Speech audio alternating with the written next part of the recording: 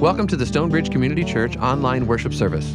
Today you'll hear the Word of God read, the message from this weekend's in-person service, and 2 songs to guide you in worship. Thanks for joining us today. For those of you I haven't met, I'm Pastor John, the senior pastor here at Stonebridge. And as Pastor Jonathan mentioned, we had our Blacklight Mystery Night last night, where we had a bunch of members of the congregation, a bunch of families from the community come here. There was a big puzzle to solve. There were games. There were tacos. And the thing that I appreciated the most was my son, who's 3, was dressed up as Simba from Lion King, which is great and adorable and cute. But he also was very committed to this role. So he was crawling around on all fours, roaring at random people. And it was cute and it was adorable, but also there was something deeper about it. For us and for our family, I've wanted him to be part of a church where he felt comfortable. And clearly, he was maybe a little too comfortable. But it wasn't just him. There were all sorts of other kids running around, enjoying their costumes and having fun, and it was just a beautiful evening. So, if you couldn't make it, I want to invite you next time we do something to come and join us and be a part of that and witness that. It was a really fun, beautiful time. My other son, who is 8 months old, was also dressed as a lion, but he wasn't yelling or roaring at anybody. Well, sorry, he was yelling at his mom and me, but not at anybody else. Well, as Pastor Jonathan mentioned, we are beginning a sermon series on the book of Ruth. And we're looking at this book, which is in the Old Testament, and it's one of the shorter books in the Bible. It's about 4 chapters. And every time we start a new book, I always like to start with a few questions of just, what is this book? When was it written? What's the overall point here? What type of genre is this book? And when you get to the book of Ruth, a lot of those questions, the answer is actually we don't really know. We don't know exactly when the book of Ruth was written. It's likely it was between the 4th and 6th centuries BC. Somewhere in that 200-year time span is likely when this was put down to writing. And in terms of what genre is this book? Well, when you look at your English Bibles, it's in the section of what's called the historical books. But that's in the English Bibles that were put together much later than the Hebrew Bible. And the order of the books is changed and different than in the Hebrew Bible, which is older. If you go and you look at the Hebrew Bible, when this book was actually written in originally, Ruth is placed in the section of what's called the writings. It's with the poetry books. It's with the Proverbs, Psalms, those books that were clearly not intended to be historical. So some of the leading theories are that the book of Ruth was originally meant to be a dramatic performance, a play of sorts, where a narrator would be reading it and other people would be acting it out. So I'm going to actually act out this book for you. I'm just kidding. I'm not doing that. No way. But that is one of the theories about how this book was originally received by people, was that it be acted out with characters there. But this book, however it was originally performed or read or received, it tells a story.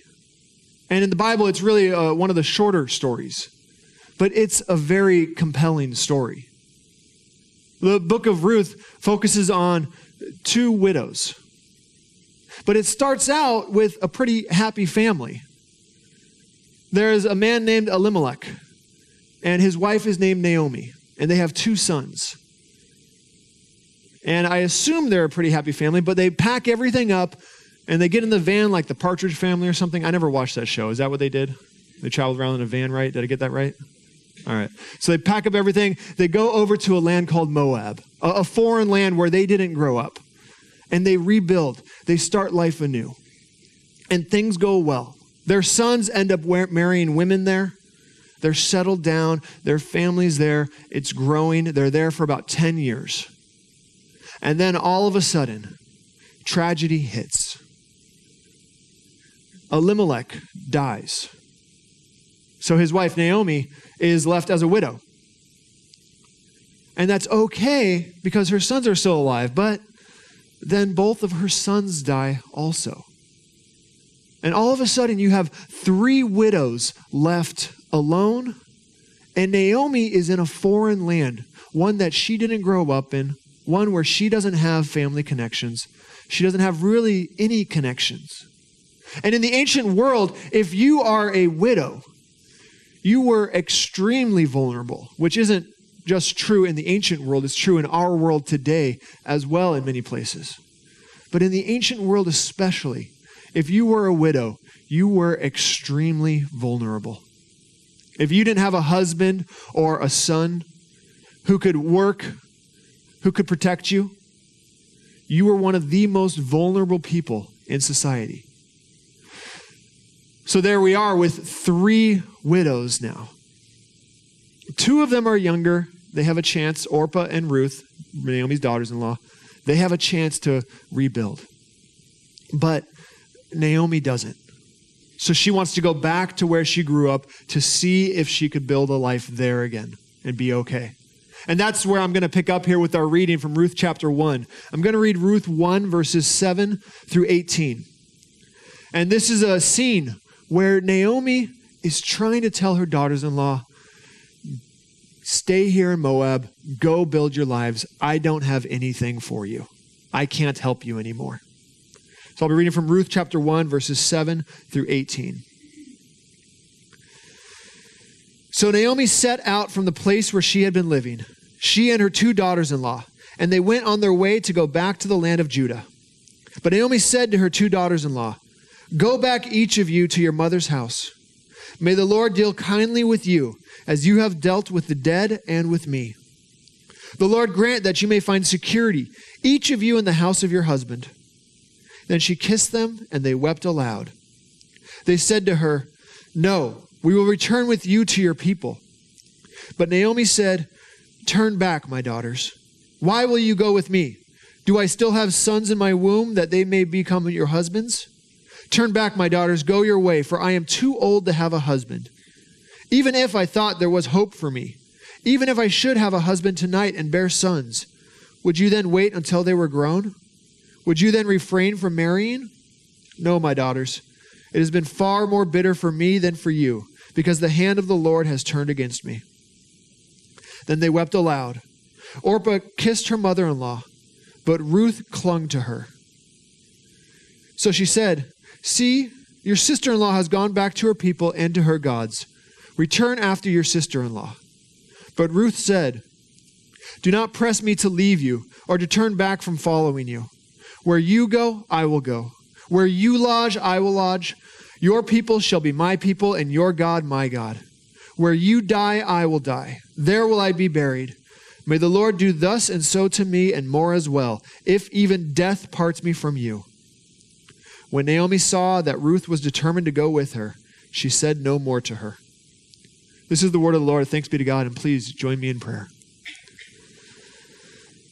Lord, we thank you for this glimpse of Ruth and Naomi's relationship, Lord. We thank you for the model of devotion that we see here, but we thank you that deeper than just what we see between them, we see a glimpse of you. Open up our eyes to that glimpse.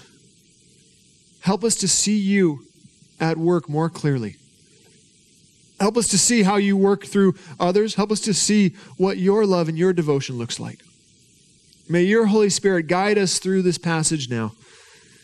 May we be able to understand more clearly your love. We thank you. It's in your name we pray. Amen. So one of the questions that I raised at the beginning, whenever you come to a new biblical book, one of the questions is, what is the overall theme of this book? And in the book of Ruth, I think we see that theme here in this section. As you could see from the passage, Naomi's trying to tell her daughters-in-law, go back, rebuild. And at first, both of them say no. But then Orpah, which, by the way, total aside here, I don't know if anybody can fact check this, but somebody told me that Oprah's mother tried to name her Orpah, but then mixed it up. And that's where Oprah's name came from. It sounds like one of those things that's fake, but I don't know. So if you could fact check that, let me know. But Orpah ends up going back to her people in Moab. Ruth refuses, though. Ruth refuses to leave Naomi. And in that picture, I think we start to get a glimpse of what this book is about. Now, Naomi has a line in here that you could easily brush over, because in English, it doesn't sound too important. She says to Ruth, or to Orpah, "May the Lord deal kindly with you as you have dealt with me and the dead." That phrase, "deal kindly," it sounds innocuous to us. It doesn't sound like it's that important. But when you read this in Hebrew, one of those words stands out strongly, actually. Because in Hebrew, it doesn't just say, "May the Lord deal kindly with you." It actually says something to the effect of, "May the Lord do hesed with you." That word hesed is a Hebrew term, and it's one of the most annoying terms. It's used hundreds of times in the Bible, and it's very important. It's used most often to describe God and how God interacts with people. But the reality of this word is, nobody knows exactly what it means. It's one of the most important, common words in the Bible, but we don't know exactly what is meant by it. Different attempts at translation will be things like steadfast kindness, which, what exactly does that mean? But then mercy, faithfulness, fidelity, love, all of those English terms will be used to translate this one term, hesed. So what Naomi says to Ruth and to Orpah is, "May the Lord do hesed to you as you have done to me and to the dead," referring to her family. But this word hesed most often is used to describe not human actions, but God's actions. And that's where Naomi begins. But right there, she puts this love that God has on to Orpah and to Ruth. I think in this moment, we're meant to understand what we're going to see here is what hesed looks like. What it actually looks like lived out. Because here's the thing with hesed. It's important. It's hard to define. But one Old Testament scholar says this about this term. He says, hesed is notoriously difficult to translate. Attempts to capture it in English include mercy, fidelity, faithfulness, loyalty, love, and so on. But rather than get bogged down in an argument about translation, a more helpful approach is to recognize that hesed is a relational term. It does not merely assert some abstract quality concerning God's inner nature, but rather confesses the way that God relates to others. It confesses the way that God relates to others. What that means is, this is one of those words that rather than try to just find another English term to explain what it is, you have to go and look at what are the specific actions that it's associated with. With God's history with Israel, when they say God shows hesed to people, what does God do? Well, God protects them. God carries them up out of Egypt. God walks with them through the desert. God gives them the law to be in relationship with them. God is there present with them the entire time. Those actions define this word better than any other simple words can do. And that's true here in Ruth as well. Here in this moment with Ruth and Naomi, we see this hesed clearly. It's actually a very beautiful moment that we're witnessing. Ruth is unwilling to abandon Naomi. Naomi is in a foreign land. She needs to leave. Ruth is willing to give up her homeland, give up her people because of her devotion to Naomi. It's beautiful, but we have to acknowledge it's not very pragmatic. Because Ruth is a widow also. What does Ruth actually have to offer Naomi? Ruth doesn't know Naomi's homeland. Ruth has never been there as far as we know. Ruth doesn't have any roots there. But Ruth is unwilling to let go of Naomi, unwilling to let Naomi leave alone. It's this type of devotion that we see here that isn't pragmatic, that isn't transactional. Ruth isn't saying to Naomi, I'm going to go with you, and here's how I'm going to help you, and here's how you're going to help me. There's no thought of that whatsoever. It's simply a devotion that says, I love you and I am with you. No matter what happens, I am with you. Your people will be my people. Your God will be my God. Where you go, I will go. It's this raw, simple devotion that is beautiful. And now at this point, we get all the warm fuzzies. It's a great moment. But there's a deeper challenge here in the book of Ruth. Because of the fact that Ruth is from Moab. Moab was a country, I think a map should show up here. Moab was a country that has a fraught relationship with Israel. You can see it there. It's not a great map. I apologize for that. But you can see that there's Judah. Judah is where Naomi would have been from. And Moab is across that sea there. And Moab and Judah and Israel, Judah and Israel are similar. They didn't really get along. They have multiple times in their histories where they're at war with each other. King Saul of Israel fights the Moabites. King David fights the Moabites. King Omri, who probably nobody knows anything about, fights the Israelites or the Moabites also. But Moab wasn't a friendly nation to Israel more often than not. And Naomi and Elimelech took their sons to Moab to marry foreign wives. That wasn't a great thing to do in their culture. That wasn't something that was looked upon kindly. So think about this. You're here, an ancient Israelite, hearing this story. And the lead characters go off to a foreign country that your people have been at war with. They take wives there, which you're not really supposed to do.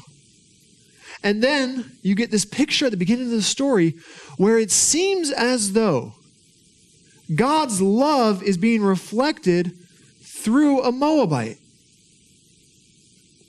That's quite the statement. Ruth is a Moabite.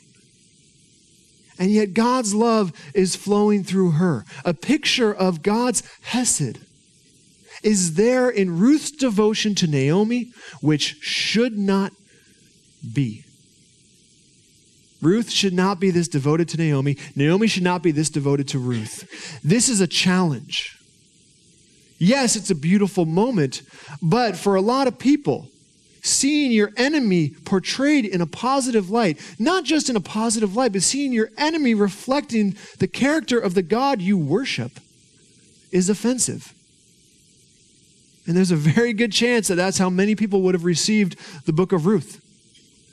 Ruth is a Moabite. She's supposed to be the enemy. But here she is reflecting God's love and care. It's quite the statement. It's quite the moment here. We can see God's love in Ruth when we're not supposed to. So I think the question for us is, through whom might God give you a glimpse of his love? Who that's supposed to be an enemy of yours might actually be somebody that you can see God's love in? Who is there that might frustrate you, that might annoy you? But God might still be at work in their lives, and you might be able to see God present with them. And I think this is a timely challenge for us because we're in the middle of it all right now, folks. This is political season. You all are going out there hearing all sorts of messages about how people who disagree with you, they're not just unfit for office, they're horrible people. They're evil. They're terrible. You got to stop them. They're going to take everything from you. They're going to take everything you've built and ruin everything that you love, and they're going to make everything horrible. That's the message over and over and over again every year, this time of year. But the challenge of Ruth and Naomi is, how can you not fall into that bitterness, not fall into that division, and instead be asking yourselves, the people who are supposed to be your political opponents, the people your news sources tell you are the worst people ever, how can you see God's love in them? How can you see God at work in and through them? Because the deep truth is, and the truth of the book of Ruth is, God was at work with the Moabites also. God loves this entire world. Israel was blessed to be a blessing, not to continue to be enemies with the people of Moab. A blessing to all the nations. So God is at work there in the lives of the people that you despise and that all of your news sources are telling you are horrible, despicable people. But that's a lie. They're not horrible. They're not despicable. They are children of God that you may disagree with. You're wrong in some ways. They're wrong in some ways also. How can you see God at work in their lives? How can you see God's love present in them? That's the challenge of this book for each and every one of us. Ruth says to Naomi, where you go, I will go. And in that picture of two people whose nations are most often enemies, we see a glimpse of God's love for us. So where else can you see God's love? Through whom can you see God's love? Where it might surprise you. Please join me in prayer. Lord, we thank you for Ruth and Naomi's example. We thank you for this story here in the book of Ruth. We thank you that you worked through them. And we thank you, Lord, that according to the Bible, you worked in great ways through them. Lord, help us to have that same type of devotion for people that would surprise us. Help us to see your love in the people that we would consider enemies. Help us to not buy into the messages from political ads and news that people who disagree with us are our enemies, Lord. But help us instead understand that you love them, that you care for them, and that we are here not to win some sort of fight with them, but to display your hope, your resurrection, your love, so that they can know who you are and so that we can learn more about you through them also. So help us, Lord, whenever we come into contact with anyone, to be seeking you out, to be curious about what you're doing in their lives. Help us to have that same posture that Naomi and Ruth have towards one another.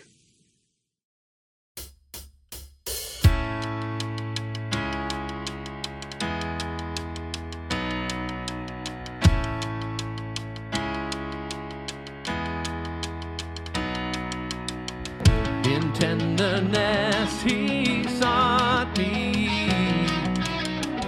weary and sick with sin, and on his shoulders brought me back to his fold again. While angels in his presence sang, until the courts of heaven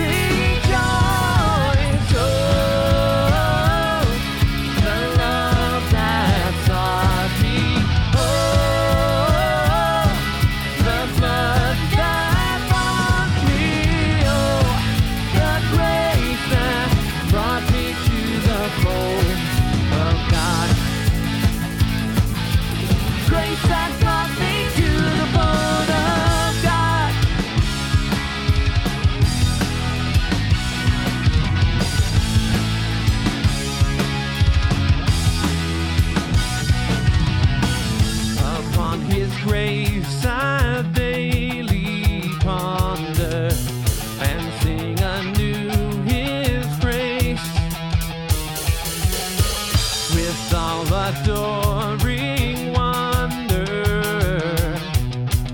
His blessings I retrace.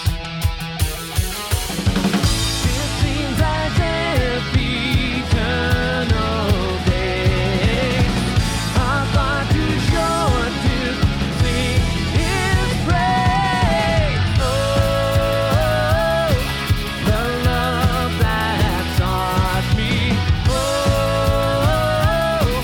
the blood that bought me.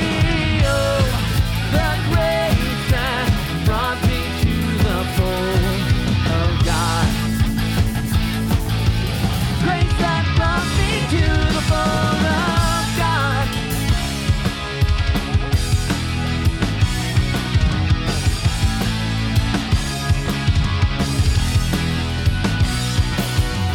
Oh, the love that sought me. Oh, the blood that bought me. Oh, the grace that brought me to the fold of God. Grace that brought me to the fold of God.